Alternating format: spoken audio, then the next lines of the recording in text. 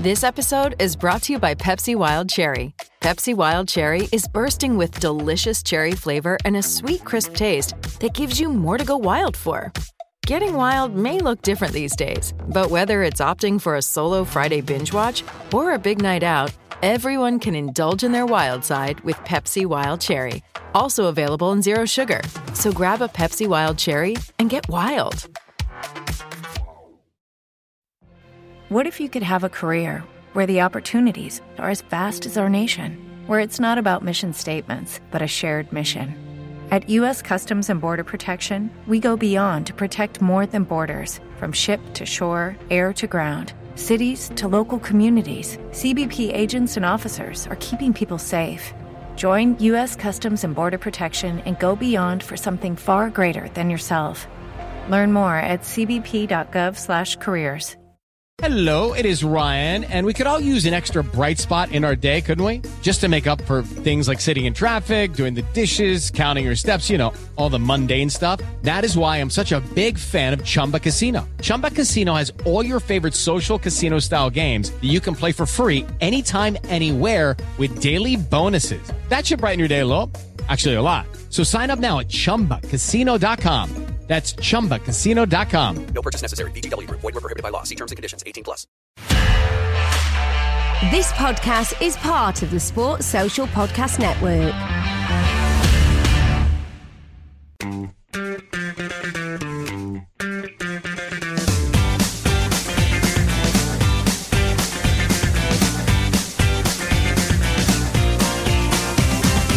Heskey's to his left on Mark. Emil Heskey, could it be 5? Yes, it is! Well, yes! Yes for England! David Beckham has done it big time! Oh, you beauty! What a headshot! Grammerson forward. Rooney, instant control. Fancies his chances. Oh, brilliant goal! A brilliant goal! Remember the name, Wayne Rooney!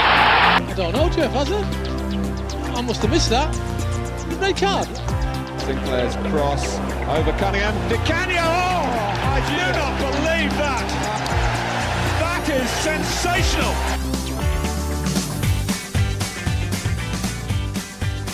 Welcome back to episode 9 of the Team of Our Lives podcast, the nostalgic football podcast that celebrates the beautiful game in the 2000s. Joining me this week, as ever, is documentary filmmaker and Portsmouth fan Harry Hansford. And he joins me as we take a look at Scotland in the noughties. Are you looking forward to this, Mr. Harry Hansford? I am indeed. Fantastic stuff. So the SPL, as it was then, was formed between 1998 and 2013.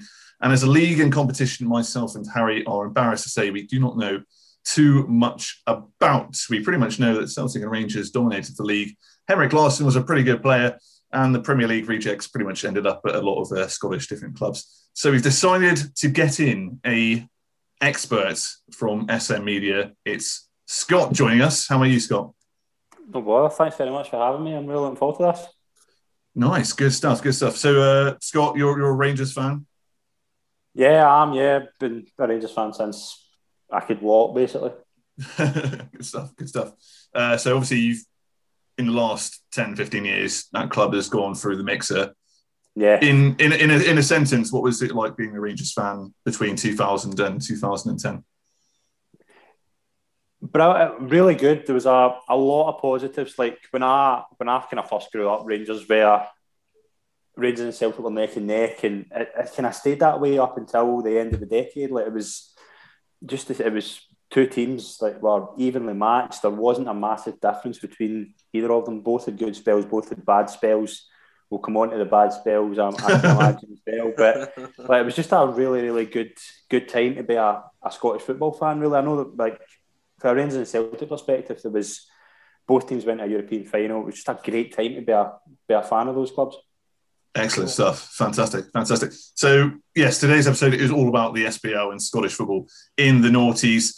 And the regular features also return. We've got some Kevin Friends reunited. We've got the Robbie Savage Hall of Fame. And we've got a new feature coming up as well, which Harry doesn't know about. And Scott, I'll be very surprised if you knew about as well. But there we go.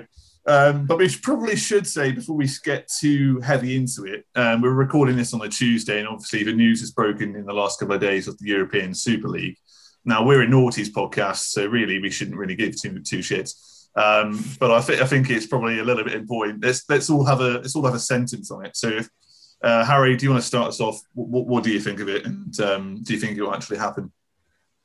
I don't know if it actually happened, to be honest with you, but to me, it's crazy, man. I just think it's to shut shop for, like, you know, everyone wants that Champions League glory. Everyone hopes one day their team can even qualify for it. So to sort of take that away from people, it's disgusting. Yeah, fair enough. And Scott, from a Rangers perspective and from a Scottish perspective, I guess, how do you feel about it? Kind of the same as everybody, really. It's just I don't see it. I know it's hard to say. Like, obviously, but they're at the stage where they've announced it, they've made a logo and things like that. It just seems as if it's just another pull to UEFA to try and get more money out of the Champions League and things like that. I've never, well, obviously Rangers and Celtic have kind of featured in these conversations, like Atlantic League, and when they were talking down to the Premier League, like kind of round about 02-03, really. That was, but it's never been something I felt was really going to happen. This is probably the closest it's ever been. That's the first time I can remember getting this far when UEFA coming out. UEFA have been pretty, I think I've handled it really well, to be honest. I think they basically came out and said, we don't want this to happen, and if it does happen, you are going to be punished. So I think that'll be enough to kind of stop it. Like, I don't know what it's like from an English perspective, but Scott, like, you want the best thing about the Champions League is, like, so Real Madrid are going to play Chelsea in 2 weeks' time. When was the last time Chelsea played Real Madrid? Like, that's the buzz with the Champions League. If you get that every year, it's going to get stale quite quickly, I feel. Yeah, I think from my point of view as well, I don't know who really wants it. Like, I don't know. Well, obviously the owners want it, but let's say it did happen, and they're going, you know, around to, I don't know, Texas, Australia, Moscow, and they've got all these, you know, glamorous Real Madrids versus Juventuses every week, as you said. Who's going to buy into that? I don't think people will be too bothered, you know. If it's, you know, it might be fun for a couple of years, but then after that, people are going to get bored, you know. And all the good players coming up are still going to be your Borussia Dortmund, at your Portsmouth, at your Rangers, you know. All the good players coming up will be there. So it won't work. I think fundamentally, these American owners still don't know anything about football and how it works, and the interest just won't be there in a few years. To play like devil's advocate for a second, I can see why $5 billion from JP Morgan, you know, seems attractive. But like you say, I think after a year or two, like, will it even make that much money? I don't know. Oh yeah, from the Glazers' perspective, if they're getting an upfront fee of 300 million, that's wiped their debt completely. So it's so. Before we don't want to get too heavy into it because we're a Naughties podcast, but a couple of things that did catch my eye. So Naughties legend manager, because he managed Plymouth Argyle, which is close to me. Ian Holloway, did you guys see what he said in the news? No, I don't think so. No. Go on, Harry. Off the top of my head, I can't exactly remember, but didn't he say something about it offending the Prince Philip? He said it was an insult to the memory of Prince Philip. Oh, God. Which is genius. Absolute choice line. Classic Holloway. But one of my favourite ones, I was in fits of laughter today. I was watching Sky Sports News for all my sins, and they were talking about Matt Busby and, like, the football is nothing but fans on the Stretford end of Old Trafford. And instead of Matt Busby, he said Bat Musby. I don't know why, it just tickled me. And I was like, well, if you've got a statement coming up from Marcus Mashford next, and it was just... It was quite funny. But that's enough on the European Super League. Let's get into the SPL. So as we kind of alluded to earlier, it was formed in 1998 and kind of wrapped up in 2013. I was just wondering, Scott, if you can kind of clear things up to us. How many teams were in the league? Why did it change? What happened over that period of time? Well, basically, the SPL was formed in 1998 as the kind of FA Premier League was formed kind of 6 years before. Sky became involved and getting exclusive rights to the deal So it was formed the Scottish Premier League. It was 1998. And then 2013, it was basically simple. After the kind of Rangers situation, it was the kind of talk was about league reconstruction, but instead of an SPL and an kind of SFL, a Scottish Football League, which had the kind of 3 lower leagues below that, they just formed into one, and it's so far worked out well. I mean, but that was really what it was. It was that simple. It was basically the league was like the Premier League. It was a breakaway league, and then they just merged back together again in 2013. Fair play. And one thing I didn't know as well is that I had no idea the Scottish leagues kind of work like this, but there was it 12 teams in the top flight at the time? I don't know if that's still the case. It was 10 teams to start with, and then I think about 2001, I think they changed to 12, and it stayed that way since. It was basically to just ensure a split for kind of more games, and it's kind of, there was 2 more games a season. There was the top 6 would play against each other, the bottom 6 would play against each other. It was kind of championship battle, relegation battle. It was just so the last 5 games of the season would be against to make it more exciting, really. Yeah, and one thing I knew nothing about, and this is how naive I was that there was like 2 different. So you had phase 1 and phase 2. I just assumed it was like the Premier League where each team plays each other twice, home and away. But they don't. They play each other 3 times. Is that right? There's 33 games per club. Everyone plays each other 3 times, and then they split into 2. So the top 6 will play against each other 1 more time, and basically the bottom 6 will do the same. So it's for that reason. It's to get more competition, really, and kind of make the league more exciting towards the end. Splendid stuff. And you kind of said in your intro, as a Rangers fan, that it was a good time to be a Rangers fan in noughties. But as an overview for Scottish football, just, I suppose, in a few words, what was the SPL like between 2000 and 2010? The start of it was as good as it could be. I mean, in 1998, the whole kind of thing was labelled around the TV money. I think it was something like, I remember off the top of my head, it was like 25 million, I think, was the TV deal for 4 years in 98. So a lot of clubs were spending money that they were gambling on TV deals, which then proved to be the kind of downfall of a lot of the teams. But the early 2000s, Rangers were absolutely flying. Like the beginning, the turn of the millennium, Rangers had they brought Dick Advocaat in to replace Walter Smith.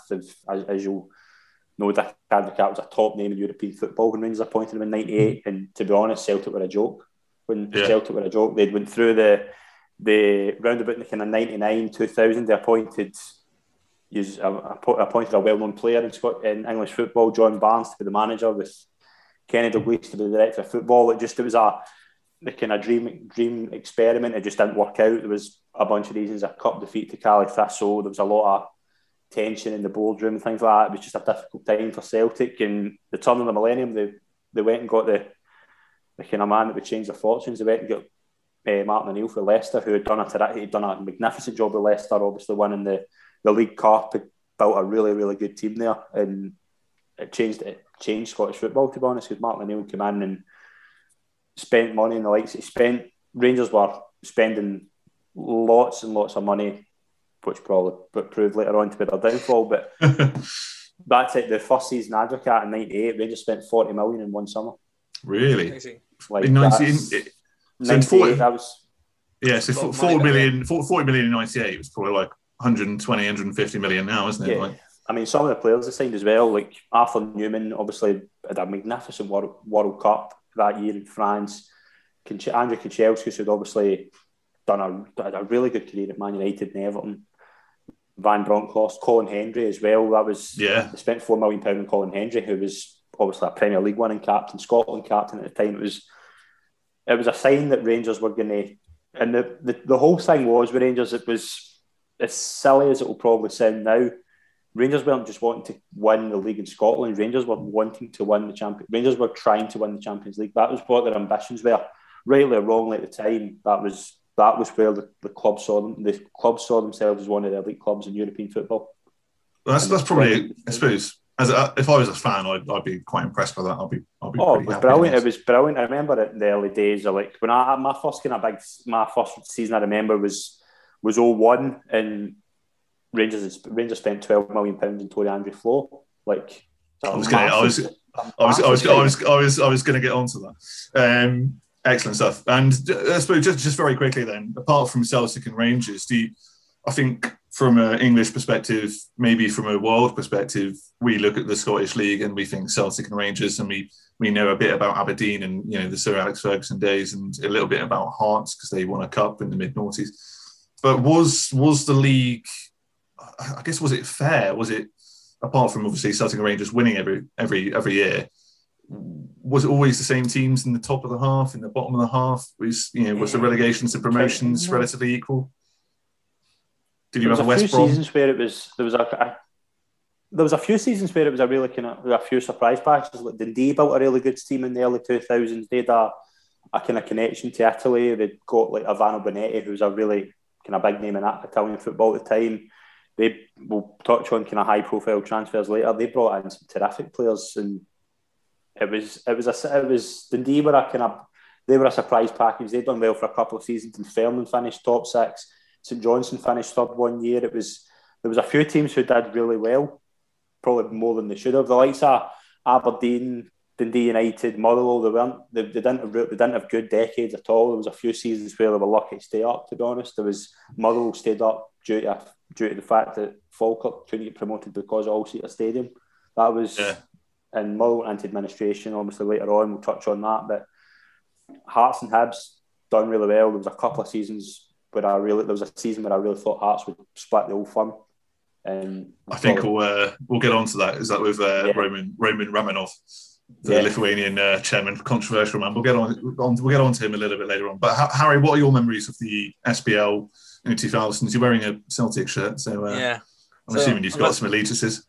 Well, somewhat ironically, I'm going to say that growing up, I always had more of an affinity of Rangers, down to the fact that they're the only other team that I ever realised would wear a blue shirt, white shorts, and red socks. And apart from like Portsmouth, I can't really think of many other teams that do that. And but I mainly wear a Celtic top to annoy my Irish grandfather, really. Okay.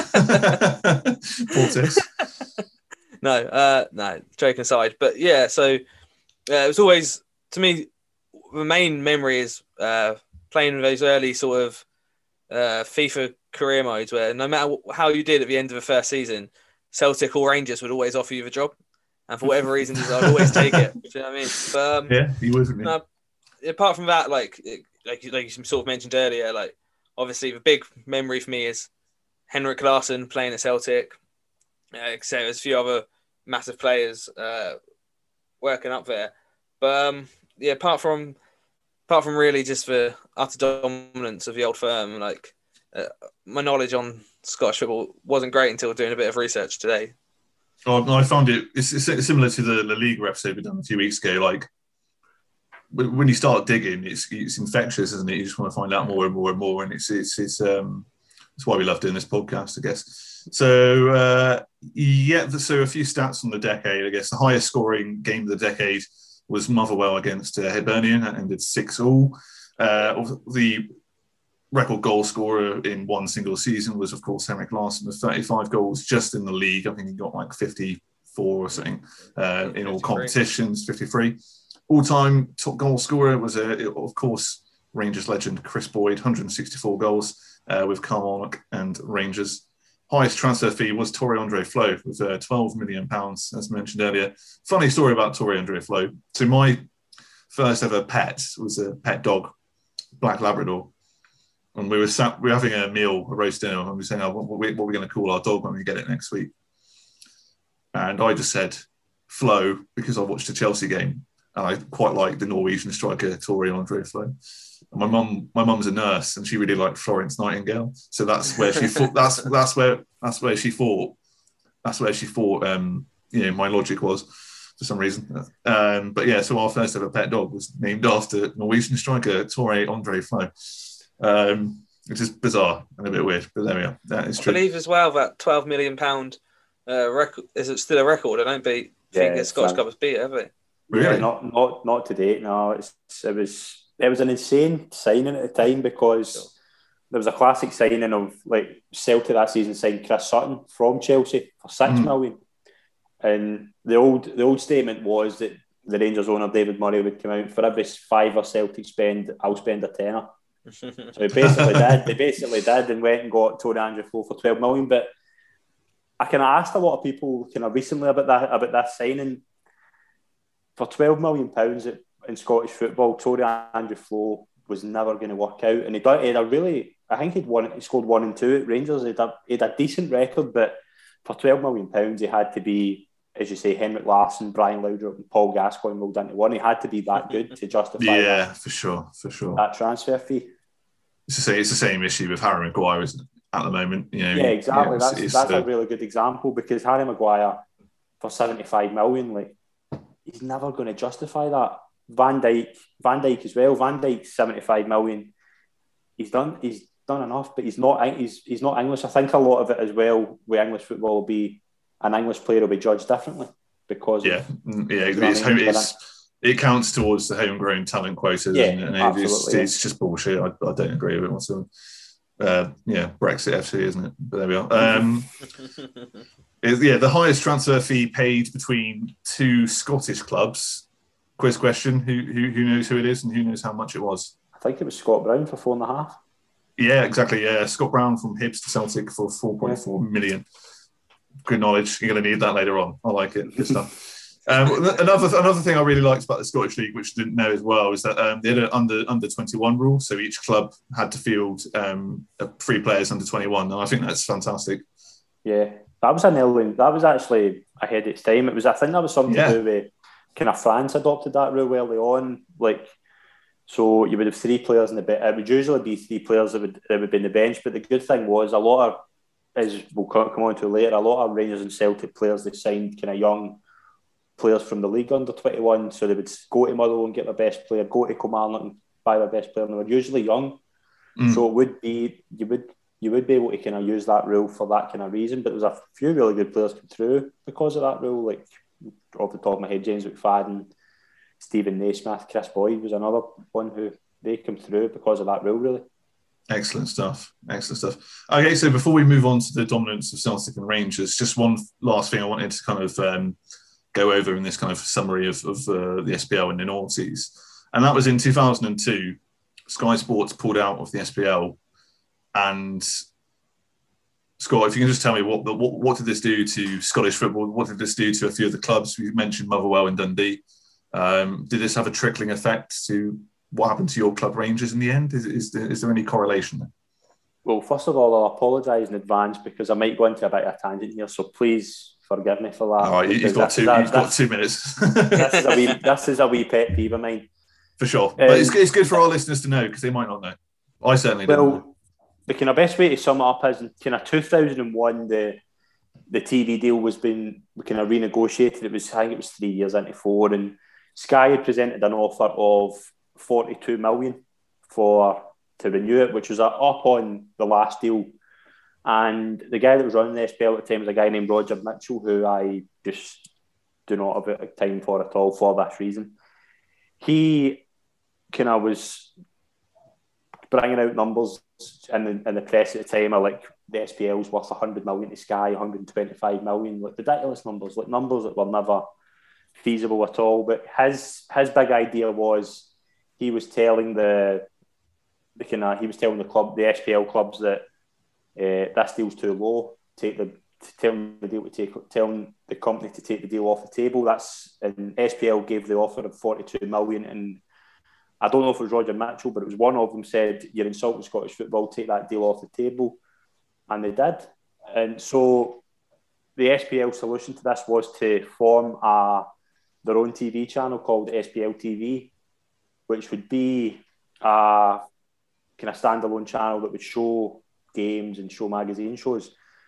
The problem with this, though, is, and I'm sure this will be a question you'll have, this will be the first things they've thought of, was he'd planned to do this in 1 year. He'd planned to have this ready to go in 1 year. It was never ever going to happen. Yeah, this is the sort of thing you need to do in 4 years. Secondly, he had also thought that he would be able to make this 42 million at least profit in 4 years, without thinking of the fact that they didn't have a studio, they didn't have a production company, They didn't have a channel. They didn't have a channel in Sky, which at the time you needed. And you would need at least, I think I calculated it the other day, you would need at least 150,000 people in Scotland to subscribe to this channel. They were bringing ridiculous numbers at like $19.99 a month. That was a talk of the deal. That Sky probably weren't as bad as that at the time. Sky wasn't as dear as that at the time. Yeah, I can't imagine it would have been. So essentially, what you're saying is that there was no foundation. It was kind of they were winging it. It was a good idea. It was a good idea, but it was an idea that needed 5 years of planning at least. You had to have everything planned for that. You couldn't do that in 1 year. It's not sustainable.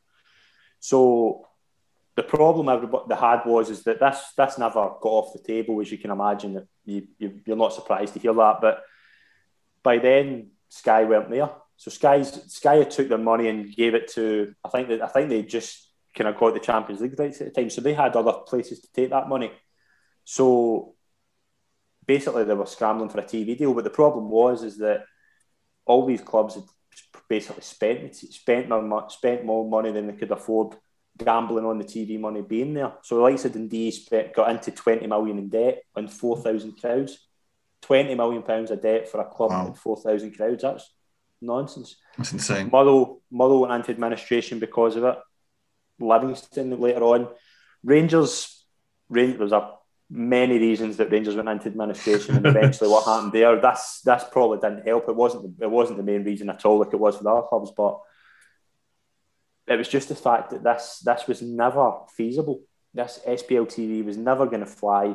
42 million in guaranteed money, like it was, just take it, and the clubs could have been. You would have stabilised. None of those clubs would have went into the state they were in if they just signed that TV deal. They could have done that. It got to a stage where with SPL TV, they'd actually asked Sky to help them get it off the ground. Oh, really? That's how bad it was. They eventually, the season after they kind of floated the idea about, they asked Sky to help them get it off, and Sky basically said no chance. Yeah, so you can't blame them. It was never feasible. It was never going to happen. But that's why I hold Roger Mitchell responsible for the state that Scottish football got into after that. And a lot of clubs have never recovered from it. Like Dundee went into really bad administration twice because of it. A lot of players left. There was Motherwell got into really bad trouble as well. And it just shows you, just one guy making a bad decision can cause this devastation that basically happened. It was Scottish football never recovered from. It still hasn't, to be honest. Okay, then let's move on to the dominance of Celtic and Rangers, as we've kind of alluded to before.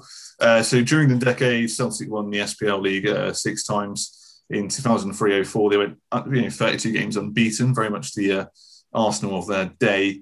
I think they had most wins they had in the season was like 33 or something silly. It was absolutely nuts. As Scott said earlier, I didn't know this. John Barnes started out the decade as manager. How on earth did that happen? How did that come about? He didn't play for Celtic, did he? Like what was the? No, I think he was registered as a player, but basically it was a kind of modern. It was modern day kind of. It was I think it was kind of 20 years ahead of its time. Basically, Celtic had went through the 90s. They were a mess of a club. There was obviously Rangers dominated during the 90s. They brought in John Barnes with Kenny Dalglish as director of football. Obviously, they'd probably manager and player together. So it was a kind of dream style appointment for Celtic, but as I say, it just didn't work out. There was a few there was a few things. There was a dressing room discontent. There was a lot went on. John Barnes just probably wasn't a manager, to be honest. It's probably been proven. I think he's managed at Tranmere since, so it shows you where he's went as a manager. But Celtic, to give them credit, they went and got the best manager available. They went and got Martin O'Neill. The summer of 2000, they just went in and he built the best Celtic team I've ever seen. A no-brainer. It was a great Celtic team. Yeah, just looking at some of the names I've got in front of me. Alan Stubbs, Stilian Petrov, Henrik Larsson, Chris Sutton, Paul Lambert, Neil Lennon, John Hartson, even Ramon Vega made a weird appearance as well towards the end of his career. But Harry, what are your memories? You got the Celtic top on. What are your kind of memories of Celtic at this time? Yeah, well, like I say, so they went. I think in total over 2 seasons they went something like 77 games unbeaten at home. Bloody hell! Like crazy record. I think something like that can really only happen sort of in Scottish leagues, because Celtic and Rangers seem to go on these like crazy runs, like a little bit like like recently we've seen Celtic win 9 in a row and Rangers stop it, but we saw that play out once before with Rangers winning 9 titles in a row and Celtic stop it. It's just it's a league where crazy things happen. Like in I think it was 2002, 2003 where Rangers win the league on the last game of the season by goal difference. Yeah, that season was. If I can find anyone that will have a better season in their mind than that season. The last day was unbelievable. Celtic went to Kilmarnock. Rangers went home to Dunfermline. Levelling goals, levelling points. It was whoever scored the most goals won. Rangers won 6-1. Celtic won 4-0. I was at Ibrox that day when Rangers won 6-1. Mikel Arteta scored a last-minute penalty to win the league, and it was just unbelievable. That's probably the most famous. That's probably my favourite day, being a Rangers fan. Favourite day in Scottish football. Just an unbelievable day. It was. I remember there was a guy next to me. Do you remember the old kind of beatboxes? Like a big, massive radios. He had one of them in his shoulder, and it was giving his updates for Rugby Park when Kilmarnock were playing Celtic. So it was one of those things I remember. Just as Ronald de Boer scored to make it 4-1 for Rangers, and just when that happened, Alan Thompson missed a penalty for Celtic. It was literally that close. It was like those things were happening at the exact same time. It was just a crazy day. And there's famous stories about guys sitting in the living room with 2 tellies on, one at the Rangers game on, one at the Celtic game on. Just a day you can only get in Scottish football, to be honest. Yeah, absolutely nuts. Alan Thompson, of course, who made it into our worst England 11 of all time during the noughties last week. What was I going to say? Yeah, so Celtic also won 4 Scottish Cups in this time and 3 Scottish League Cups. They went through a weird patch of getting in players for like 6 months to a year, Celtic, and predominantly strikers. And they would be there for like maybe 12, 15, 20 games and have a really good record, but then never be seen again. Like Craig Bellamy comes in on loan and he scores 7 goals in 12 games. Jan Vennegoor of Hesselink comes in. Great name, by the way. He scores 18 goals in 30. Scott McDonald obviously joined from Motherwell and was there for a lot longer, but he had an impressive first season. He scored 31 in 52. Even Robbie Keane, scored 16 in 19 goals. Was there a reason why they were getting strikers on a short-term basis, or why this was happening, or was it just more power, more rotation? I don't remember it being a big deal. I mean, Craig Bellamy was one I remember. I remember when they signed Craig Bellamy, he was class when he was up here. He was up here for 6 months and he had a great season. He had a terrific game at Ibrox in an Old Firm game, I remember. He scored the winning goal. He was a really good player, Craig Bellamy, but up here he just took it by storm. He almost single-handedly won Celtic the league. He was their only good player in that. They didn't have a great end to that season, but if it wasn't for Craig Bellamy, Rangers won the league in the last day of that season as well. The aforementioned Scott McDonald, as you mentioned, Rangers went to Hibs, Celtic went to Motherwell. Celtic were 1-0 up until the 90th minute, and Scott McDonald scored 2 goals for Motherwell to kind of rescue the title away from Celtic and give it to Rangers. So it was another crazy day. That was affectionately not pay this helicopter Sunday. I remember that day was unbelievable as well. So days like that, but Bellamy single-handedly kind of carried Celtic that season. And from what you're describing, is like, especially for those 2 seasons we've just been speaking about, is that because there's only 12 teams in the league, you get those more exciting ends to a season, perhaps, because it's going to be level, whether it's the bottom of the table or the top of the table. That's something you don't get, arguably, in any league in the world. So that's it's a big plus for the SPL and Scottish football in general, I think. One more player before we get on to Rangers I kind of wanted to mention, or a couple of players. So obviously Roy Keane joins Celtic in 2005, and in the same year Nakamura joins as well. And obviously, I remember him scoring a free kick against Man United, Champions League, and knocking us in the group stages, helping us get knocked out. But one player I wanted to speak about, and I'm toying in my mind if he was ever any good or not, because I've wanted to put him in the Robbie Savage Hall of Fame, but I've not done it yet. And it's former Man City and West Brom player, Samaras, Greek, 2004 Euro winning player. Scored 53 goals in 156 appearances for Celtic, so by no means terrible. But he just looked like he was playing ice hockey or a different sport when he was on the pitch. I don't know if what are your memories of Samaras? Was he? I think he's just really annoying, even if he was on my team. He was actually a decent player for Celtic, to be honest. I remember him scoring a double at Ibrox for Celtic. But it was a good player.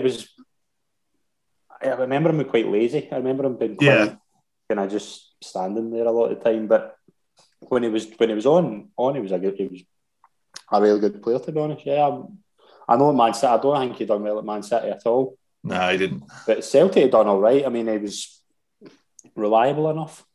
He kind of he reminded me of like Dimitar Berbatov, but without any of the skill or flair or good football. For sure. Okay, let's move on to Rangers then. Your club. So won 5 league titles between 2000 and 2010. We've mentioned it already, but Chris Boyd, top goal scorer in the SPL over that time period between 98 and 2013, 164 goals. 128 of those were for Rangers. What was Chris Boyd like as a player? I've seen now, looking back, I didn't realise just how effective Chris Boyd. Yeah, like it was at the time. I remember like been disappointed with him because he wouldn't do enough. But it was just a classic definition of penalty box striker. Just was, if you gave him a chance from 6 to 12 yards out, he would bury it. And it wasn't the most effective of, like, he wouldn't do a lot of running, and he wasn't that type of striker. Like, he didn't play a lot of European games because in Europe, Rangers would play completely different in Europe than they would in the league. Rangers would be really defensive in Europe, those kind of seasons. But when Boyd scored, some of the goals Boyd scores were insane. I remember a game that sticks out to me. It was a day he broke the record, actually, the most goals in the SPL. Rangers played Dundee United and he needed 5. I think it was 4 goals he needed. He scored 5, and they were all just brilliant finishes. Just every left foot, right foot, header. I think he scored a penalty as well. Could score a free kick. Just massively underrated player. Chris Boyd, just such an effective striker. What I would do to have a Chris Boyd kind of 3 years ago, like just such a clinical finisher. Good stuff. I was going to mention that game actually because he's the only player I think ever to score 5 goals in 2 games, both against the same club. So he scored 5 goals against Dundee twice, which is an insane stat. You mentioned Dick Advocaat at the start of the decade being a manager and world-class manager. Was it a surprise he was at Rangers, or how did that come about? Was it just one of those things?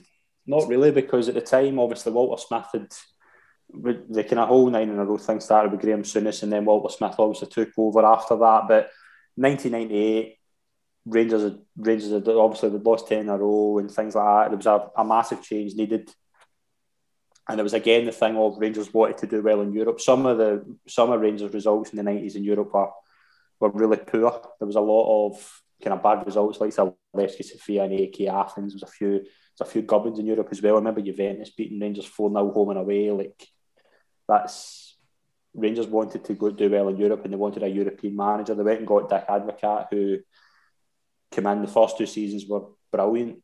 Won a treble his first season, then the double the next season. They were just a really effective team. A lot of great players came in. 2000 it went badly, pretty much. That was when it started going wrong for Dick Advocaat.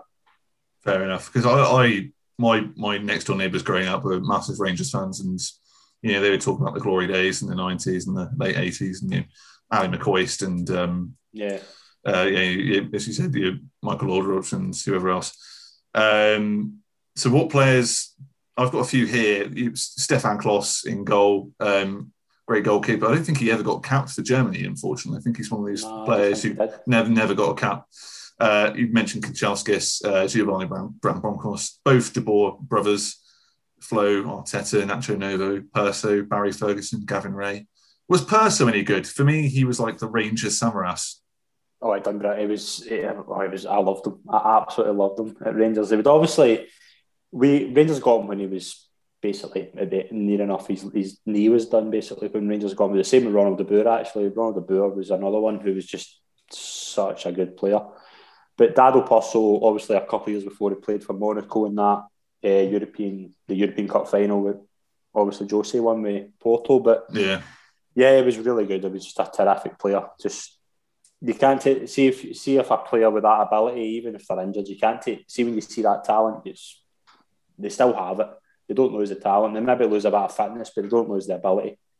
And some of the goals he scored, just a big loved the club as well. Just loved that atmosphere. I think I always say when you play for Rangers or Celtic, you need to have that something extra. And Dado Pozo took that and just he's still with us today. I think he's a Rangers man at heart. So he's a brilliant player. I loved him when he was at Rangers, to be honest. Happy days. Harry, what do you remember of Rangers and Noughties? Yeah, so like saying, obviously, at times they were a dominant side, and I think they won. I think they literally won a treble, John Noughties at some point. But with, I think like Chris Boyd obviously is the big thing that stands out with like scoring 27 goals, 25 goals quite consistently this season. I think the first season he signed for you, he scored 17 goals for Rangers, but had already scored 15 for Kilmarnock. So it's like 35 goals in one season. So it's ridiculous numbers. Like, and obviously he had a bit of a strange career after, with like going to, of all teams, Middlesbrough, then Forest, and then like Portland Timbers. Like, but for Rangers, he was just always just, it's one of those players where on FIFA as well, it's one of those players on FIFA would always pop up, you'd always want. Not so much like Rangers related, but I just wanted to point out as well, like, I think I might have mentioned to you before, Ollie, that this is one of the only leagues I've seen teams get relegated and get in UEFA Cup at the same season. Or even, like, I think Gretna got in UEFA Cup wide in the second division. Yeah, that's right. Like, This is like, and again, it comes down to that Rangers and Celtic dominance of them winning the Scottish Cup, leaving that runner-up place to whoever may beat them in the final. Weren't Gretna in the third division at the time when they were in the final? Yeah, I think it was the second division, but that's another subject we can touch on as well. That's a fascinating. Yeah, we'll get onto that in a second. Splendid. Well, actually, we'll get on to it now then, because we're going to talk about the best of the rest from a few other Scottish clubs as well. Obviously, we can't go into too much detail for all 12 clubs, but a few that I remember from watching back in the day are Hearts, Hibs, Kilmarnock and Dundee. So starting with Hearts of Midlothian, to me, they were always like the third team in Scotland. I don't know if they are, well, I don't think they are anymore because they've obviously had fallen on hard times. But is that an accurate statement, Scott, of them during the noughties? So. Yeah, I would say so. Yeah, I think they're the best team outside Old Firm. They had some terrific teams. I remember the kind of early 2000s. They had a really good team. The likes of Stefan Adam. They had a really good European core. The likes of Thomas Flogo as well was another player I remember. They had a couple of good Scottish players, Colin Cameron, Gary Naismith. They went on to have kind of good careers in England, but. Yeah, they had a really good team in the early 2000s, and then later on, the kind of 05, 06, George Burley came in. They'd obviously had an owner named Vladimir Romanov, who was a very interesting character in Scottish football. You could probably have a whole podcast episode on him himself, to be honest. But for sure. So for those listening, let's get on to that now then. So Hearts did have like a few standout players, as you mentioned already, like Craig Gordon, Christoph Barrow was there. But yeah, in the 05-06 season is when Hearts broke the mould. It wasn't Rangers and Celtic finishing second. Hearts finished second in the league, which definitely jumps out on paper when you do your research into the Scottish League, because it just breaks the mould completely. And large of it was down to Vladimir Romanov, a Lithuanian madman by the sounds of it, and chairman. So Hearts finished second in the league. They win the Scottish Cup. But Romanov, I believe, is very unpopular. He brings in George Burley, then he gets replaced by Graham Rix a little bit later on. Graham Rix, a former Portsmouth fame, Harry will know all about. But I didn't realise he was a convicted sex offender at the time, which really upset Hearts fans quite understandably. And then he brought in his Lithuanian friend Valdas. I'm going to murder this pronunciation. Is it Ivanauskas? Ivanauskas, yeah. Ivanauskas. And he brought in 9 Lithuanian players. So you had like a Lithuanian invasion. And I suppose I don't know how to put this really. So do Hearts fans like Romanov? Do they remember that time fondly because they finished second and won a cup? Or was it the lesser of two evils? Was it better to have loved than lost? I think if you ask Hearts fans, the start of the season, George Burley came in. George Burley was that was a great appointment for Hearts. He'd done really well with Southampton. Ipswich he'd done really well with. He goes on to Southampton after that, but he'd done a terrific job with Ipswich. Got the job, brought in Takis Faisas, was the player that stuck out to me. He was part of it. He was the starting left back for Greece when they won the Euros. He was a terrific player, Faisas. Rudi Scaccio as well, who was a terrific player. Jan Kauskis, who had been part of that Porto team that had won the Champions League. So they had a really good core of Scottish players. Stephen Presley was there. Andy Webster. Likes of Paul Hartley was there. With a really good team. And they started really well at the start of that season. They won 8 games and drew 2 of their first 10 games, and they were top of the league. Wow. And I remember that was the first time I ever thought, and it's probably the only time I've ever thought that this team could beat Celtic Rangers to the league. And then after the 10 games, George Burley was sacked. Now, there's many stories to why he was sacked. The one that I believe and the one I've heard a lot of the time is that players were coming on trial. I think there was a player that came on trial without boots and ended up signing a 3-year deal. It was a nuts time. I can't remember the guy's name, but obviously Burley could sign his own players, and eventually, but that kind of caused serious discontent with Vladimir Romanov with the Hearts support that they never really recovered from. And he was another man who was saying, I want to win the Champions League with Hearts, and it went downhill really quickly. And they had a really successful team, won a Scottish Cup, they won another Scottish Cup, finished second. But it was after that, because I think a lot of Hearts fans had kind of got on the train of we could do something special here, because they had the resources. They built a terrific team. Burley, they got the team winning. They were unbeaten in 10 games. They beat Rangers at Tynecastle, beat Celtic at Tynecastle. They were flying, and it kind of fell apart after that because of, as you say, Graham Rix came in, and I don't think he was ever kind of supported as manager. And then he brings in his mates for Lithuania and brings in about 5 billion Lithuanian players. And it was that's not an exaggeration. The amount, I think there was something when Romanov left, I think there was something like 80 players in the payroll at one point. Hell. That's nuts. Insane. That is insane. And then obviously they kind of ended up going to administration, in more recent times. And do you think that was thanks to Romanov? Because towards the end of the decade, I was reading that he couldn't afford to pay his players. Yeah, I think he got into some trouble with his homeland with, whatever it was. I think there was Lithuanian mafia.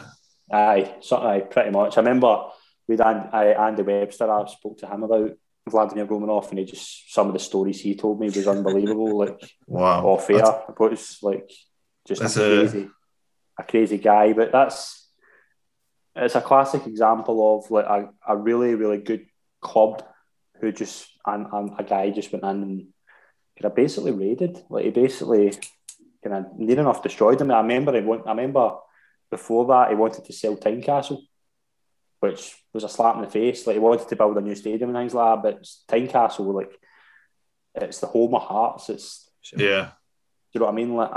I know a lot of clubs do change stadiums, but it's sacred ground. It's sacred ground. Yeah, it's like the Queen selling Buckingham Palace on Zoopla or something. Yeah. It's sacred ground. It's more than football's a way of life to a lot of people, and particularly in Scotland. Doing that, you're never going to be popular, and that's obviously Rangers. The Rangers episode could be, that whole escapade is down to stuff like this. Some of the stories about that are unbelievable. Yeah, and it goes back into that Super League thing as well. Like these football clubs were built by communities. Like the whole Sheffield United team was born out of steel workers. The Fulham team worked on the dockyards. All the teams in Russia are named after trades. Locomotives, Moscow, obviously after the trains. Spartak, all electricians. And you got Barry, who lives in, I don't know, somewhere in random Tranmere. He's a Tranmere Rovers fan for some reason, and let's just hypothetically say his wife died. He's got a shit job. All he looks forward to the weekend is watching the football, and that's all he's got. He's got Tranmere, and the European Super League can effectively make them go the way of Bury and go bust. To go on a tangent. Hearts. So yeah, Hearts. Scottish Cup final, they win, but not only do they win it, in miraculous circumstances, it isn't against Rangers or Celtic or Dundee. Actually done pretty well in the Scottish Cups on the time, but against Gretna, who I think were in the second or third division at the time, and it's the first time ever that a club from that low down had reached a final in 2008, I think it was, but in miracle circumstances, and then qualifying for UEFA for the next year. And this is a club who I'd imagine, and you'd be able to be the expert on this, could only have a few thousand fans turning up each week, if that. Yeah, I mean, the stadium only held 3,000 at the time or something like that. But that was another example. It was an investor, Brooks Milson, I think he was from Carlisle originally, I think. He bought into Gretna and spent a lot of money, brought in a lot of good players, like the likes of kind of Derek Townsley, James Grady, Kenny Duca. There was a lot of really kind of good SPL players that went to Gretna, big money. They get back-to-back promotions, got to a Scottish Cup final, got to the Premier League. I remember them winning the first division in the last day. It was another dramatic end to a season. They scored in the last minute. They went up to the Premier League, and Brooks Melson, I think he took really unwell. He died not long after that. It was after they went up to the Premier League, and once he took unwell, I think the money just got pulled for the club, and they're another one. They went into liquidation. It's a kind of another subject that I'm kind of keen to look at as well. I think that's something maybe down the line I'll kind of look at. But it was a fascinating period. Like, for a club to come for the third division of the Premier League at the time was unheard of in Scotland. Yeah, they did it as well, and just as quickly as they got up, that was them. It was that quick. A couple of, just once the money got taken out, that was it. It wasn't self-sustainable, as you say. They were only getting 2,000 crowds at best. Like, you can't see the money they were spending, they couldn't sustain it. So yeah, it went down. It went down as quickly as it was there, to be honest. For sure. Yeah, researching Gretna today, it's just such, because it starts off as such a wonderful story with him, getting into UEFA and getting promoted a few years later, and just so quickly, because obviously they get promoted and they don't have a big enough stadium, so they home share with Motherwell, and by the end of the year they're in administration. Then because they're pretty much not sure they can even afford to be in a second division, they're sent to the third, but they don't even get to play. They just get liquidated then and there. So they literally do go the way of Bury, and it's so sad to see any club get liquidated. And obviously, as a Portsmouth fan, we've been close to that a couple of times. So it just breaks my heart for any team to go from that high to that low so quick. But then again, it wouldn't. It's one of those things that I think is very particular about sort of English and Scottish football, because we have these depth of divisions, unlike say some other countries. These stories seem to happen, unfortunately, more often in our leagues. Yeah, you're quite right. Gretna's a great example of obviously what happens later on. It can happen to anybody. Like Gretna, you would have thought when Gretna were reaching the Scottish Cup final that they were going to. There was talk. I remember this at the time. It probably will sound daft now, but there was talk of Gretna being getting as much money as kind of Hearts. They were going to be the third force in Scottish football, and it did just fall away as quickly as it happened. To be honest, it was really quick. I remember it being that's the season they get promoted. There was talk they were going to finish third, and ended up not finishing the season, really. Yeah, very much here today, gone tomorrow kind of mentality. Okay. Well, that's hard. There's definitely a documentary somewhere called Finding Romanov, and it's just what happened to him, his exploits, if there's like a little expat community of Lithuanians somewhere, like, there's definitely a documentary there somewhere. Maybe we could do that in the future. Okay, so quickly, Hibs then as well, kind of start mixed bag in terms of league performance, but they finished third one season. It's pretty good for them. They reached the final of the Scottish Cup. Alex McLeish is a manager at the start of the decade, done pretty well before going to Rangers. Good players, and Gary Cardwell, your mate. Ulysses Dela Cruz, Riordan, Scott Brown, Colin Nish, Anthony Stokes. If Hearts were the third best team in Scotland at the time, were Hibs a close contender? Yeah, they were just as good as Hearts as well. There was a season where they built a really good young team, like as you say, Gary Caldwell, Derek Riordan, Gary O'Connor, Scott Brown, Kevin Thompson. They brought in a couple of really good kind of players from abroad, like Boozlin, Benjamin. There was a really, really good core, and they won the League Cup under John Collins, and then Tony Mowbray took over. They were a really good side, and Ivan Sproul was there as well. He was another terrific player. They were close. They were close. If that team had stayed together, that they could have challenged Rangers and Celtic. But the problem was, as you see, that whole team basically gets sold on to either Rangers or Celtic or abroad. Gary O'Connor went to Russia. Scott Brown obviously goes on to Celtic. Gary Caldwell goes there. Derek Riordan as well. Kevin Thompson, Stephen Whittaker go to Rangers. So there's you can't keep that team for long because they're doing that well. That Rangers and Celtic, it's only a matter of time before Rangers and Celtic come in and take the best players for the teams, to be honest. But they're a really good side. They're a really good side at that time. Yeah, it looked like it. So Kilmarnock as well, we've mentioned Chris Boyd was there a couple of times. And obviously his time at Rangers. Ali McCoist was there as well, which I found a bit weird at the start of the season. Colin Nish. And a player who I never knew existed before, but has the coolest name ever, Danny Invincible. Mm-hmm. That's right. I remember Danny Invincible. What a name. That's got to be the best name in football. There's a great story about Danny Invincible. It wasn't the best player you'll ever seen at Rugby Park, but the amount of Kilmarnock fans that had Invincible in the back of their shirt, and that was, it must have made Kilmarnock a fortune in shirt sales just by having that name. But I remember so many kids, like obviously I'm from near Kilmarnock, so you would see every kid in Kilmarnock had an Invincible shirt on the back. But yeah, Kilmarnock's a good side as well. Stephen Naismith as well, who went on to play for Rangers. He was brilliant. I love Stephen Naismith.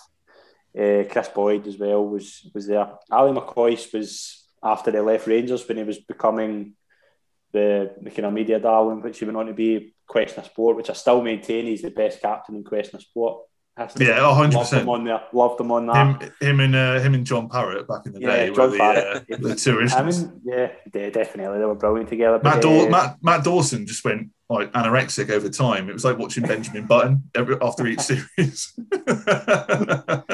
He basically closed out his career at Kilmarnock. And the good thing with our channel is we've had a lot of kind of Kilmarnock players on who just basically said, even at that age, even with what he was doing in the media and things like that, he was still first to training. He was still just best goal scorer in Scottish football history, without a shadow of a doubt.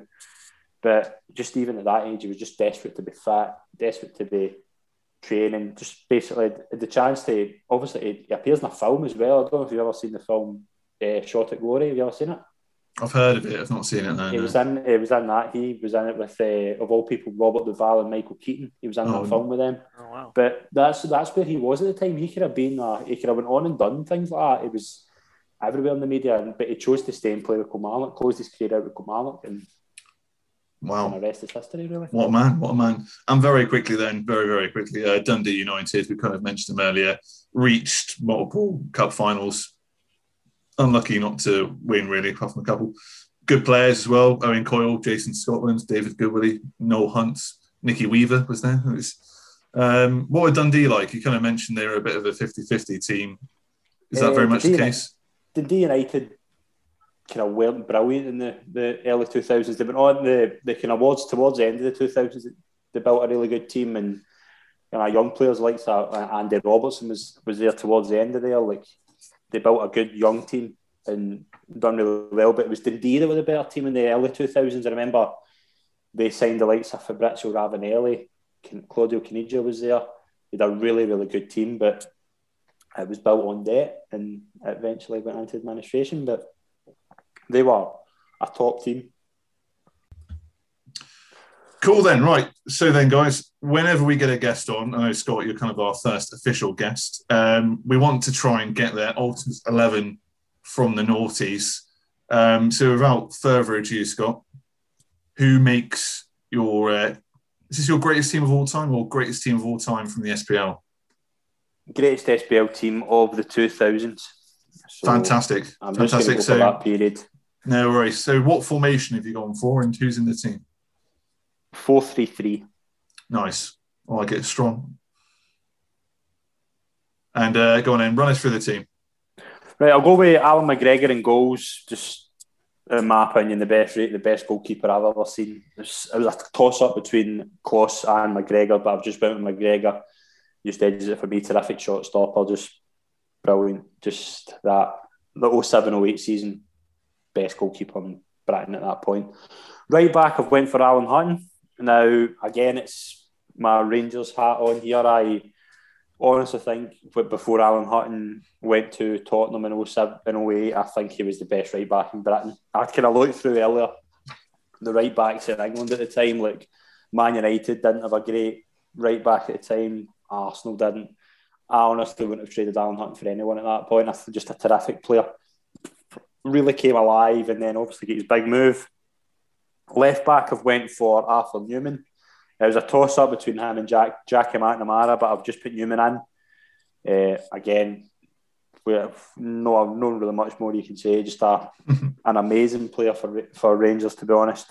Centre backs was tough because you could have 4 or 5, and Rangers had 2 really good ones in Amoruso and Moore, but I have gone for Bobo Balde from Celtic in that one. I thought he was a really hard.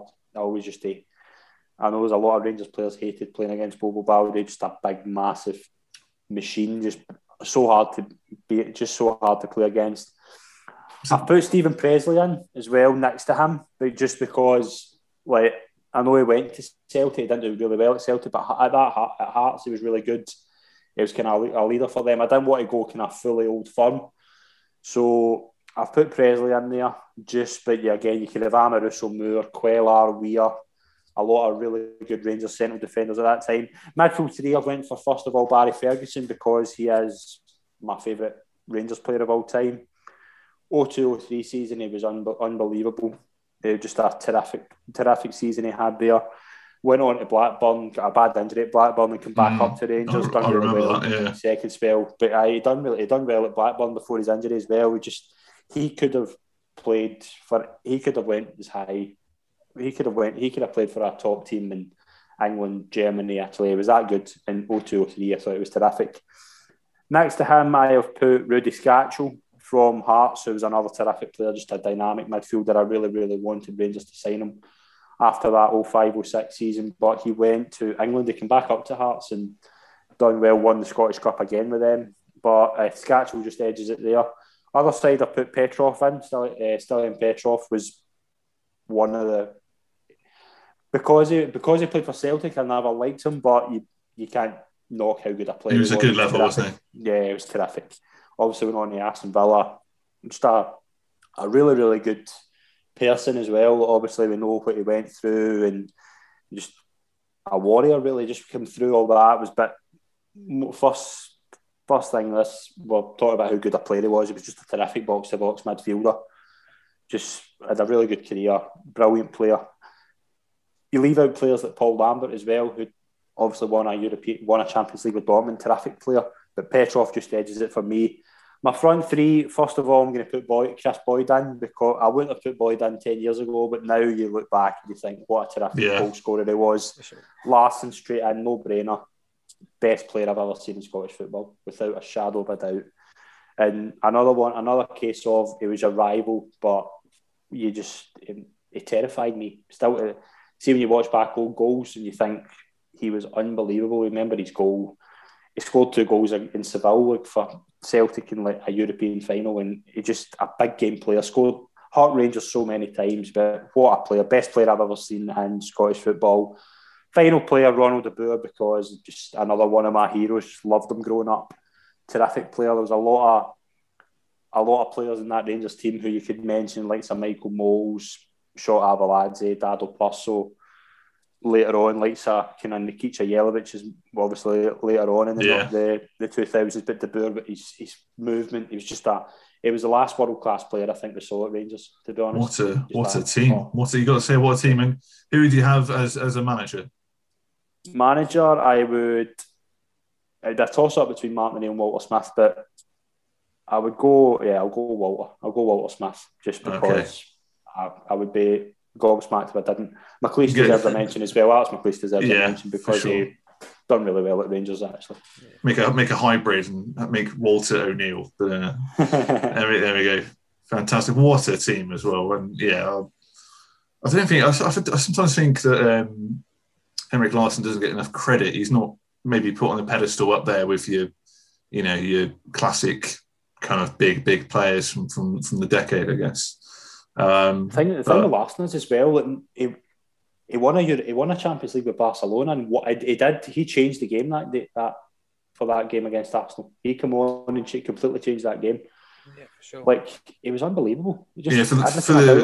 For the short time I saw him play at United, and for the short, he was only with us for 6 months, and he was pretty much brought in to be part of the Champions League squad because we were getting injuries in the league, and he'd done so well. Like just brought other players into the game. He didn't score too many, but he was, even I think he must have been 35 at the time. Sensational talent. We've kind of mentioned Scottish teams in Europe a little bit. I just wanted to quickly run through Celtic and Rangers in the UEFA Cup.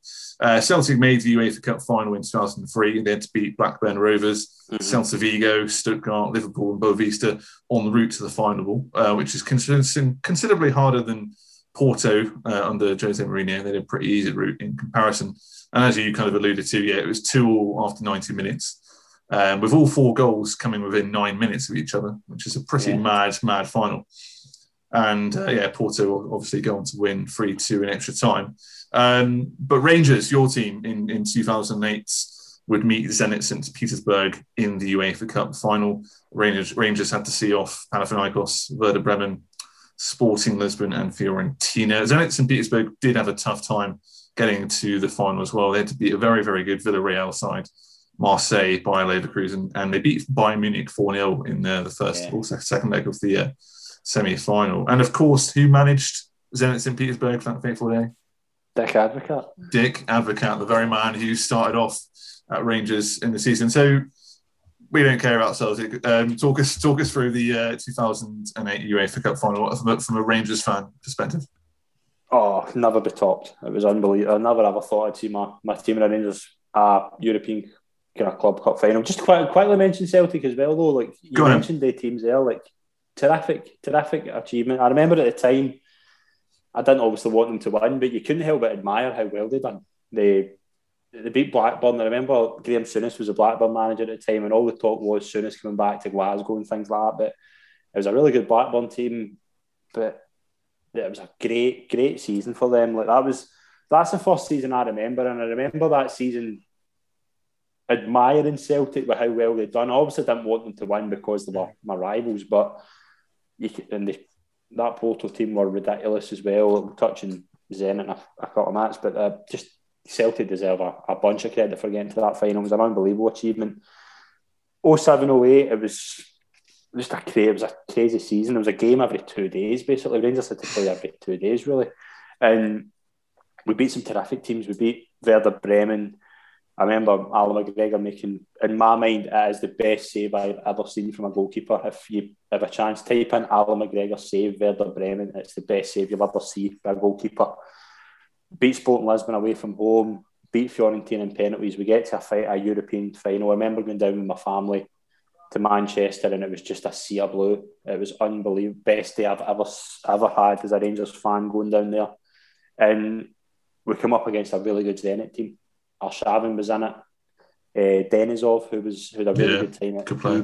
He went on a really good career. Timashuk, who went on to do well at Bayern. But we didn't do ourselves justice in that final. I've never watched the game back. I don't think I ever can watch the game back. But that day, I'll cherish that day forever. Just being there with my family. Just I remember watching the game in a car park. That's where I watched the game. I watched the cup final, the UEFA Cup final, that in a car park. See outside. I don't know if you know Manchester, but there was a velodrome where the Commonwealth Games. That we watched. There was a big screen in the car park, and we watched it in there. But it was a brilliant day. Just so many Rangers fans there. Just you've got all the memories as well. Just brilliant day. But yeah, we came up against a really good team, and Zenit just beat us. Zenit were the better team in the day, and you just say they went on and they beat Bayern 4-0 in the semi-final. But they went on and beat Man United in the Super Cup, because Man United obviously won the Champions League that year. They hammered Man United in the Super Cup. I remember think it was. And they were just a terrific team, as you say. A lot of the players went on to really good careers. But yeah, just never ever thought I would see my team in a UEFA Cup final, and I don't think I'll ever see it again, to be honest. But yeah, it was one of the days I'll never forget. Excellent. Yeah, I think you're quite right in saying that everyone has that one game they don't watch back. And I think for me, in recent memory, is England, Croatia in the 2018 World Cup. Just thinking they must get tired. They must get tired at some point. They've played extra time in every round. And enter Mario Mandzukic. Yeah. Do you, just quickly before we move on to the regular features, is there a kind of, and you don't have to tell me if you don't want to in case you get stabbed or something, but is there a kind of unwritten rule where kind of Celtic and Rangers fans, without maybe publicly saying it to each other, there is a slight admiration of what each team can do? Maybe it might be a player, it might be a once-in-a-generation Henrik Larsson, it might be a once-in-a-generation cup run to the UEFA Cup final. Is there a slight admiration there? The thing with Scottish football is, like particularly Rangers and Celtic, it can get really ugly, and I think the only time I remember that kind of being was towards the kind of middle of the kind of, like, recently it's just got ridiculous, like the rivalry. I think the rivalry is worse now than it's ever been. I'm a Rangers fan and I don't want Celtic to win, but I would never go out and there's just a bad situation at times with Rangers and Celtic. But when a kind of well-known player dies, there's a bit of respect like that regard. But apart from that, it's an old-fashioned rivalry. It's not. It can get really ugly up here, to be honest, with Celtic and Rangers. I don't like it. One thing I noticed since I started doing the podcast is fans kind of want to outdo each other, and it'll get bad. It gets bad. Some of the stuff you see can get quite bad. But as you say, I think a lot of, like, I've kind of said myself, like, I never liked Henrik Larsson when he was playing for Celtic, but God, did I realise how good a player he was. And you look back now and you think, he's a legend of Scottish football. There's not a Celtic fan I know who saw Henrik Larsson who won't say he's the best player they've ever seen. It was just unbelievable. But in that regard, I think sometimes, like Kenny Dalglish, I think is a good example. Kenny Dalglish doesn't get much. He obviously had a really good time at Celtic as a player. Like, you won't hear a Rangers fan saying a bad word about him, like, kind of thing. That's probably the only player I can really think of that kind of gets respect from both sides. But nah, it's not a nice rivalry, to be honest, up here. That's an excellent insight for our listeners anyway, and certainly a lesson to myself and Harry. Thanks a lot for that, Scott. But it's time now to move on to our regular features. And Scott, please join us in a few of the quizzes we've got coming on later on as well. We normally now do Through the Keown Hole, but I've decided to shelve that for a week at least. I wanted to try out something new. So are you ready for the football pun? As we play Ballack to the Future.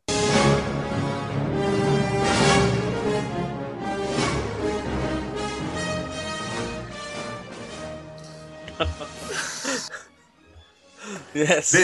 This is the round in which we go back into our time machine.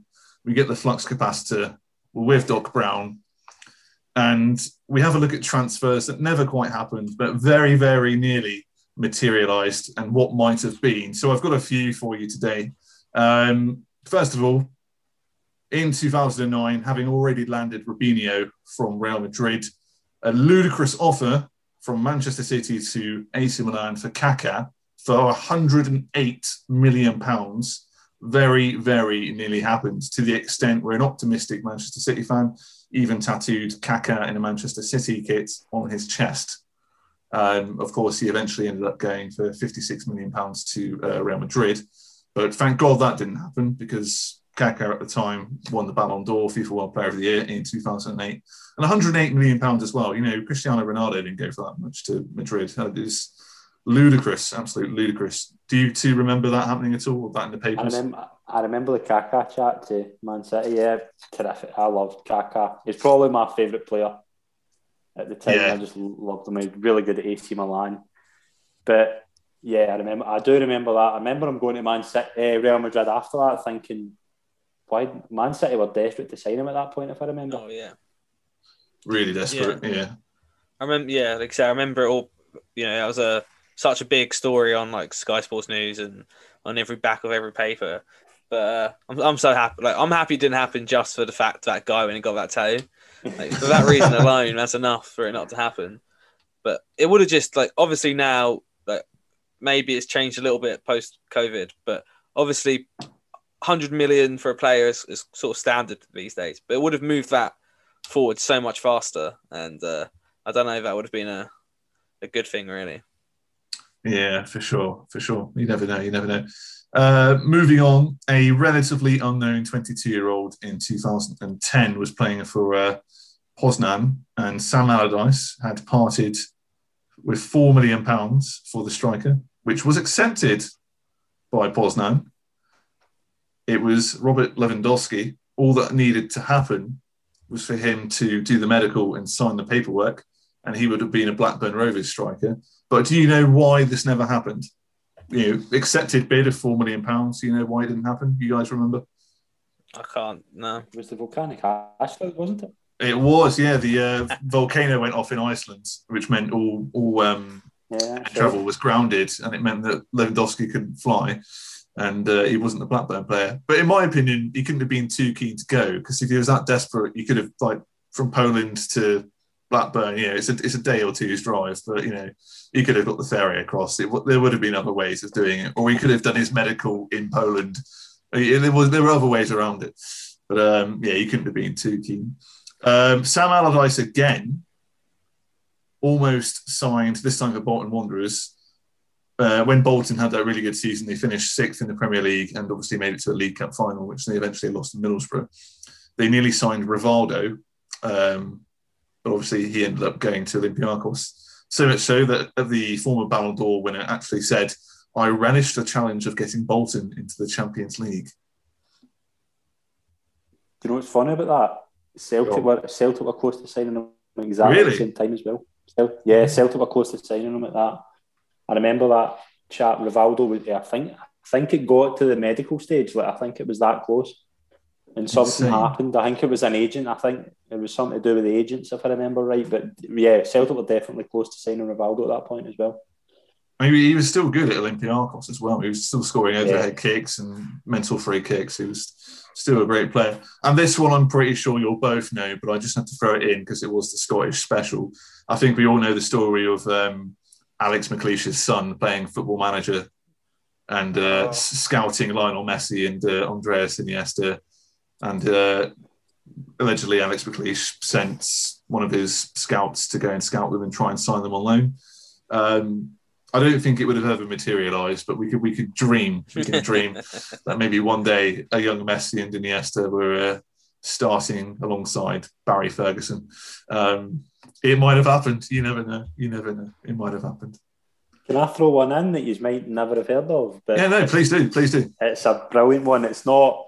There's rumours. It's certainly rumours, but I don't know if it ever was true. But there was big talk in '97, I think it was, that Rangers had signed a kit deal with Nike, and Nike's star man at the time was Ronaldo, and there was big rumours at the time. You can find this on Google if you type in Ronaldo Rangers, you'll find it.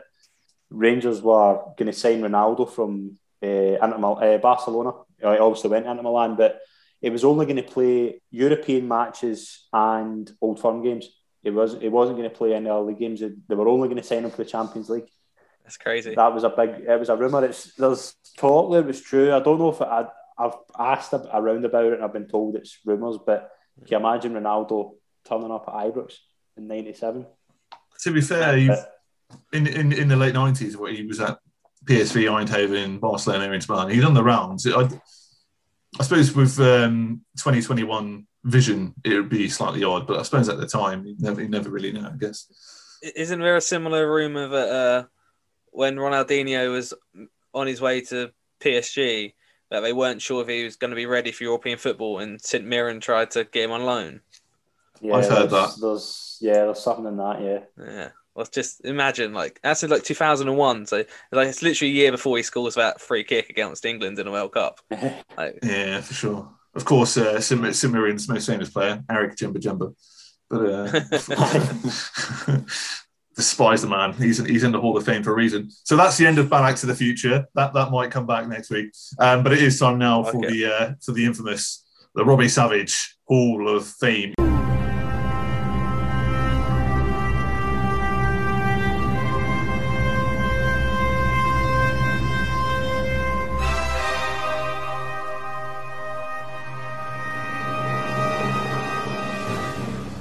If you're listening to this podcast for the first time, this is where we induct a player into the Hall of Fame, where we just think, how on earth did they get a professional contract?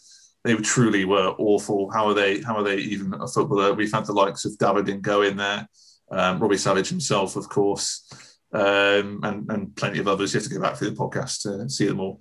But Harry, would you like to go first this week and induct someone into the Robbie Savage Hall of Fame for us? I'd love to. So this player should be familiar to you, Scott, and hopefully not too controversial. Oh God, not again! He's done it again. No. You put Alexander Hleb in 1 week. For the La Liga. He completely failed in the La Liga, didn't he? So I thought it made sense. All right, so this player made 293 career appearances, scored 107 goals for 8 clubs. His honours include a Euros under-19 third place medal. Good start. 2 Slovak Cups. 2 Korgan Ligas. 1 Slovak Super Cup. The Austrian Bundesliga. And the Austrian Cup winner. He is a Rangers noughties player. Philippe Sebo. Philippe Sebo, yeah. So he started his career at FC Cologne in Germany. He managed 50 games and 25 goals for the second team. But then he moved back to Slovakia with Inter Bratislava. What's one of the greatest team names I've ever heard of. I need a shirt right now. He scored 8 goals in 25 appearances and transferred to local rival side FC, and I think it's pronounced FC Petržalka. There he had a great record of 22 goals in 29 games. He finished the league as a top goal scorer, and Austria Vienna came in for him. They spent 400,000 on the player. He went on to secure the Austrian double, winning the Bundesliga and the Cup. However, he only scored 6 goals in 32 games. So Rangers obviously went, that's the man we want, and spent £1.8 million on this player. And I think he scored on his debut, I think that's correct, right? Yeah. And then he scored just one more time in 23 appearances. But he became a bit of a cult hero at Rangers for his work ethic and his unique look, shall we say, with his stocky frame. After that, while he was at the Ibrox, he had a bit of a great record of scoring in friendlies as well, including scored against Chelsea. Yeah, that's right. Yeah, including a goal against Chelsea and a hat trick against none other than Gretna. So I thought he has to be mentioned today. After that, he had a little spell in France, where similar story. He played about 62 games and scored 6 goals this time. Then he was back to Slovakia, this time with Slovan Bratislava. and he scored 29 goals in 53 appearances. So he's sort of back at his level there, bless him. He was most interesting is he was without a club between 2012 and 2015. And then he re-signs for Perta Zelka, only plays 9 games, but scores 9 goals. So I don't know whether he just had this amazing run or whether there was some corruption going on. I'm not really sure. But he retires after those 9 games. My question for you, Harry, why is he in the Robbie Savage Hall of Fame? He scored 9 in 9 for a club. Yeah, I mean, he scored 2 in 23 for Rangers. Yeah, it's not... Okay.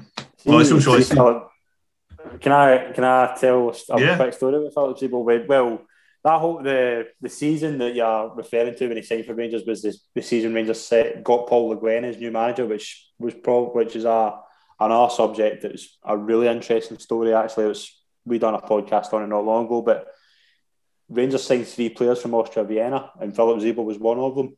And it was basically just like, yeah, this agent gave Rangers 3 players. Let's go and sign them. It kind of sums up the state Rangers were in at the time. They were just signing players because agents were telling them to. Philip Zebo would work his arse off for you, just a workhorse, but just the classic example. Couldn't hit a cow in the arse with a stick. Just God bless him. Just tried his heart out. Just wasn't good enough. But I loved his work rate. Just would run and run all day for you. Just the opposite of Chris Boyd would run and run and run, but very rarely score a goal. Whereas Boyd was the exact opposite. Wouldn't move out the penalty spot, but give him a chance, he'll bury it. But Excellent. Philip Zebo, that brings back a memory. Controversial then, because I've also gone for a former Rangers player. Oh, sorry, Scott. I'm so sorry. But I think you might actually agree with me on this one. Right. Let me know at the end.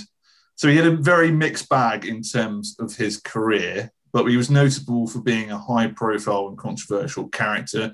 He would go from being a rock at the back 1 minute to being a total calamity and scoring own goals for next minute.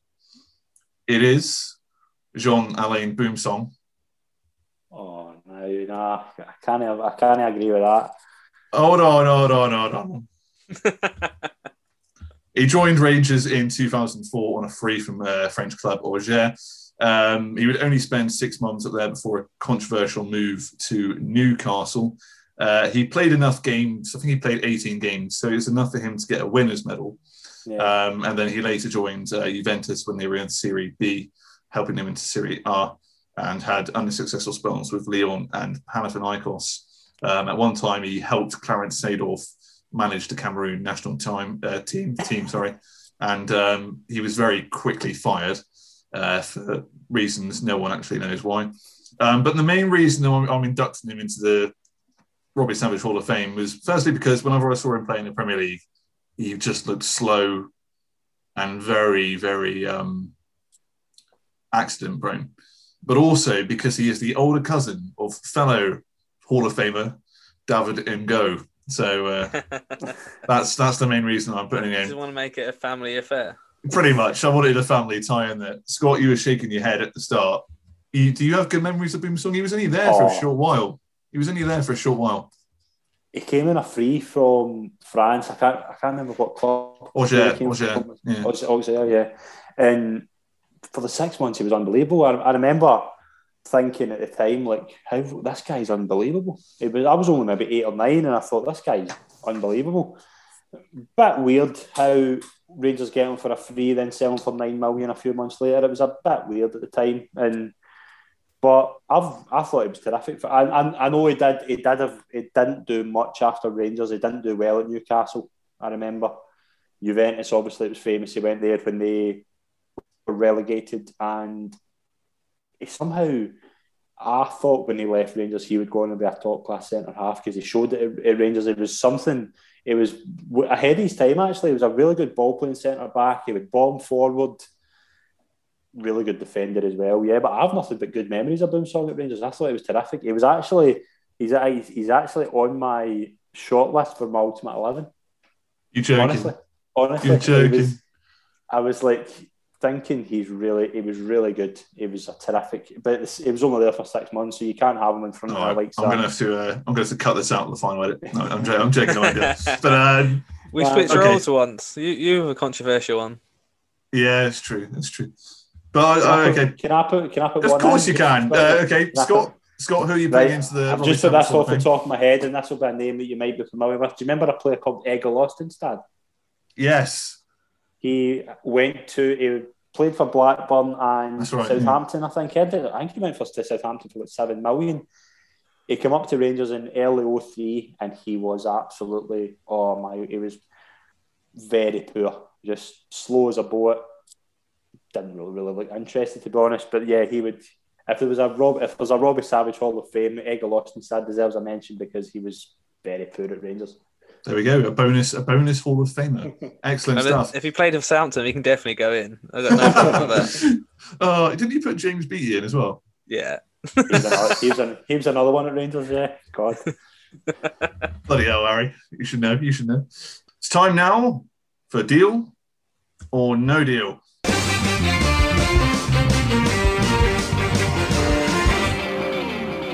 This is the transfer game in which we have 5 transfers, but were they true or were they false?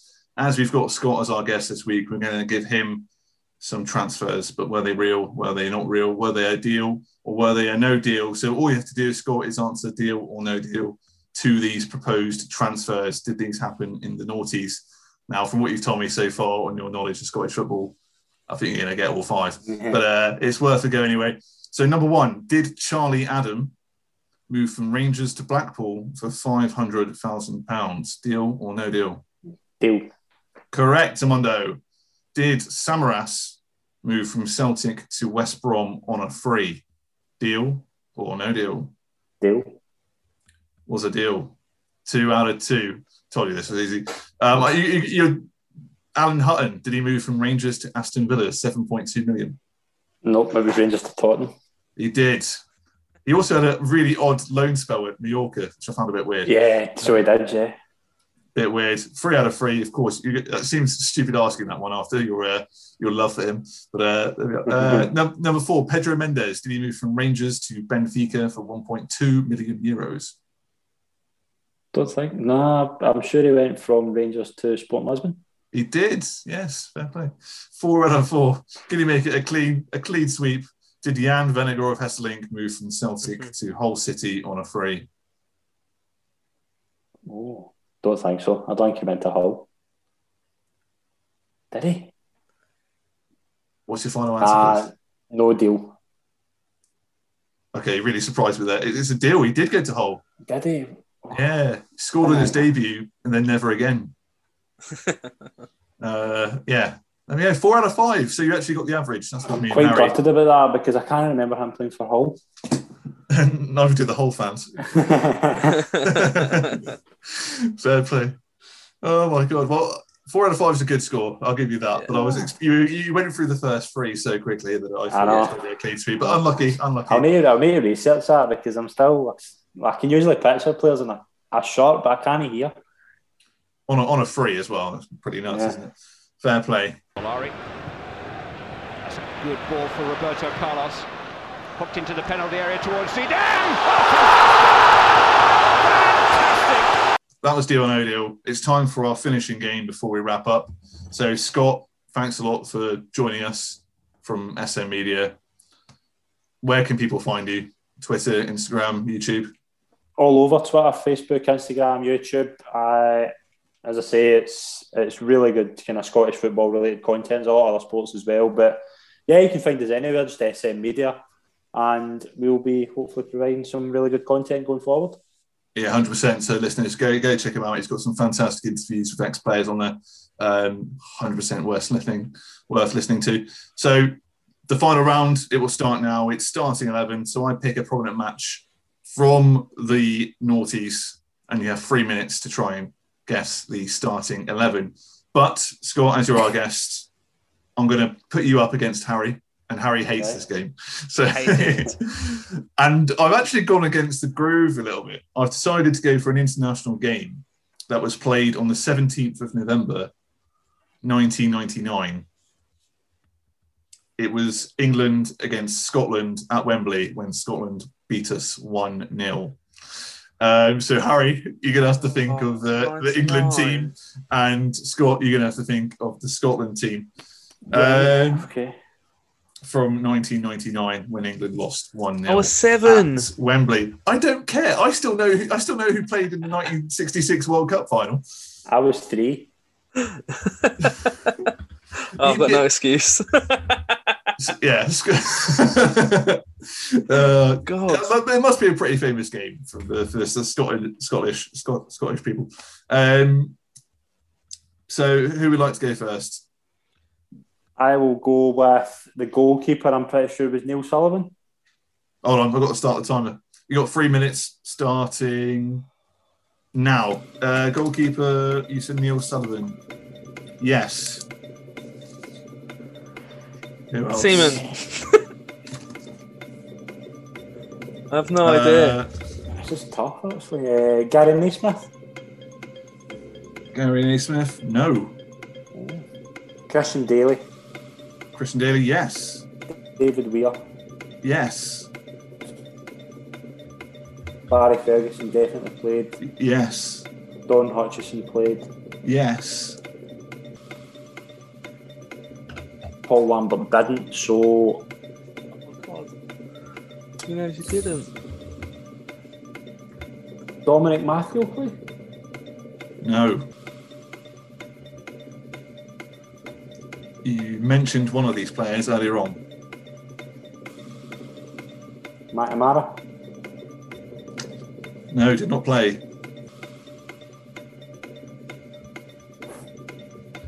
One minute's gone. 2 minutes left. I'm struggling here. McFadden? No, McFadden's too young. Yeah, Craig Bowley? Yes. Well, that's a good one. Well done. There's one very prominent defender you've mentioned, won the Premier League. Colin Hendry? Yes, Colin Hendry. Did he play that song? He did. Did Callum Davidson play? He did. You have 3 more to get. Who would have played? Oh, that's... Half your time is gone. This is going to sound daft, but did Ian Durant didn't play, did he? No. Just reel off names. Billy Dodds? Yes. Colin Cameron? No. You got 2 more to get. Can you get a clean sweep? It's only been done once before. Right, midfielders. John Collins wouldn't have played? No way. No, he did. John Collins, did he actually? John Collins played. You got 1 more to get. Can he get it? Scott Gemmell? 45 seconds. No, not Scott Gemmell. 40 seconds. Can you get a clean sweep? No. This would be insane if this happens.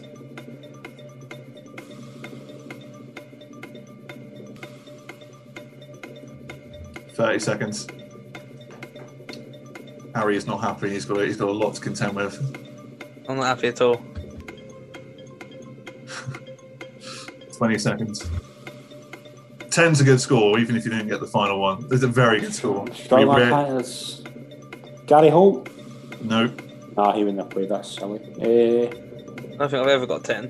Paul Ritchie wouldn't have played. No. 5. Nah. Billy McKinley. 2. No. Nah. 1. Time. Very good effort. Neil McCann. Did he? Oh, so he did. Oh, he put the cross in. Genuinely gutted. He's got his head in his hands. Oh no, Neil McCann. That's terrible. Hey, don't worry. There's no cash prize. Don't worry. It's... There was a moment where you were like, "No, he didn't play," and I was like, "Hang on, he knows who didn't play." Oh my! Fair play. Right, I tried to write down. Sorry. What we need to do is we need like a Top Gear-esque kind of like leaderboard. I think 10 out of 11 is going to take some beating. I've only got 10 out of 11 once, and yeah, I think that's very, very good. Go on, Harry. What are you saying? I was saying I've tried to like start listing names down who might. And I've only got 6. Just got to think of the World Cup team. Yeah. And maybe anyway. Right, I gave Scott a few clues. 02 team. But you've got to name the full squad to beat Scott. So good luck. All right. Your time. I think I can. If you get 6, I think I can have an attempt at the other teams. Anchor will actually get more. The Anchor know the England team. Right, you're in direct competition. So don't help them to the end. All right, let's try this. 3, 2, 1. You got 3 minutes from now. So, Seaman's in goal. Yes. My boy Sol Campbell's starting at the back, surely. He is. But he's got to be partnered by. I was thinking it's got to be like Adams, right? Yes, he did play. All right, cool. So Scholes has got to be on pitch. Yes. Beckham. Yes. Okay, up front, it's got to be Shearer. Yep. And is it like Sheringham? No, so it's a young player. Obviously. This is 1999. Oh, it's going to be Owen. Yes. From 98 World Cup. Okay. I'm thinking of 98 World Cup players now. Okay. Gary Neville. No. Phil Neville. Yes. Okay. He's playing defence. Neville. So that's one more than I had written down. So who else could be in the midfield? Scholes, we've got Beckham. It's way too early. Oh, God. Just name players. Who else could be playing midfield at this time?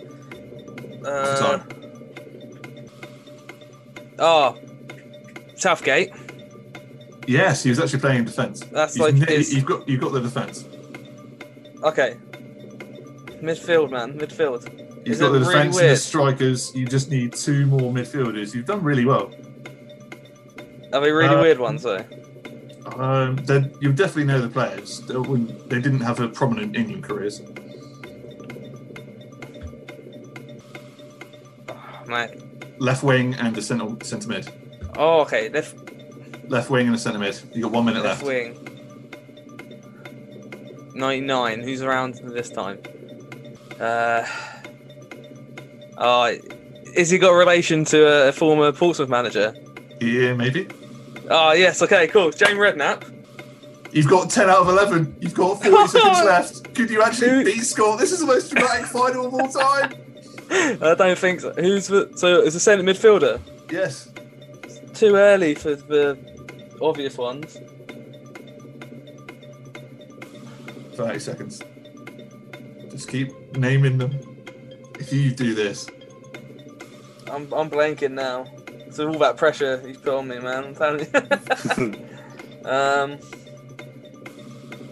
Yeah, no.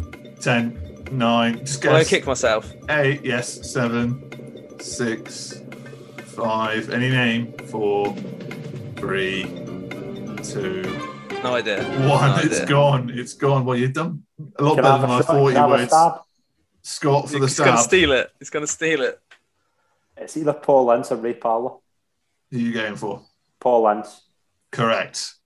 Well done. I don't think I'd ever got Paul Ince, to be honest. Fair play. End it on a draw. I think that's a very poetic way to end it all. And it's the end of the podcast of the Scottish Football in the Noughties special. Thanks again, Harry, for joining me as always. And Scott from SM Media, you've been an absolute legend, mate. Thanks for sticking around. Thanks very much. Absolute pleasure. No, not a problem. Cheers. Really enjoyed it. Look forward to keep up the good work and look forward to seeing more of your interviews and things on SM Media. Very much. Don't forget to check them out, listeners. And if you want to follow us on Twitter and on Instagram, on Twitter, it's @TeamOfOurLives and on Instagram, ultimate11.football.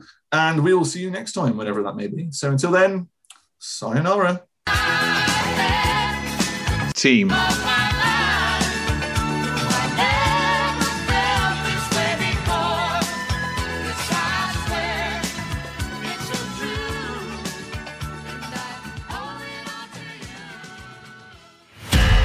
Find more great shows or join the team at sport-social.co.uk.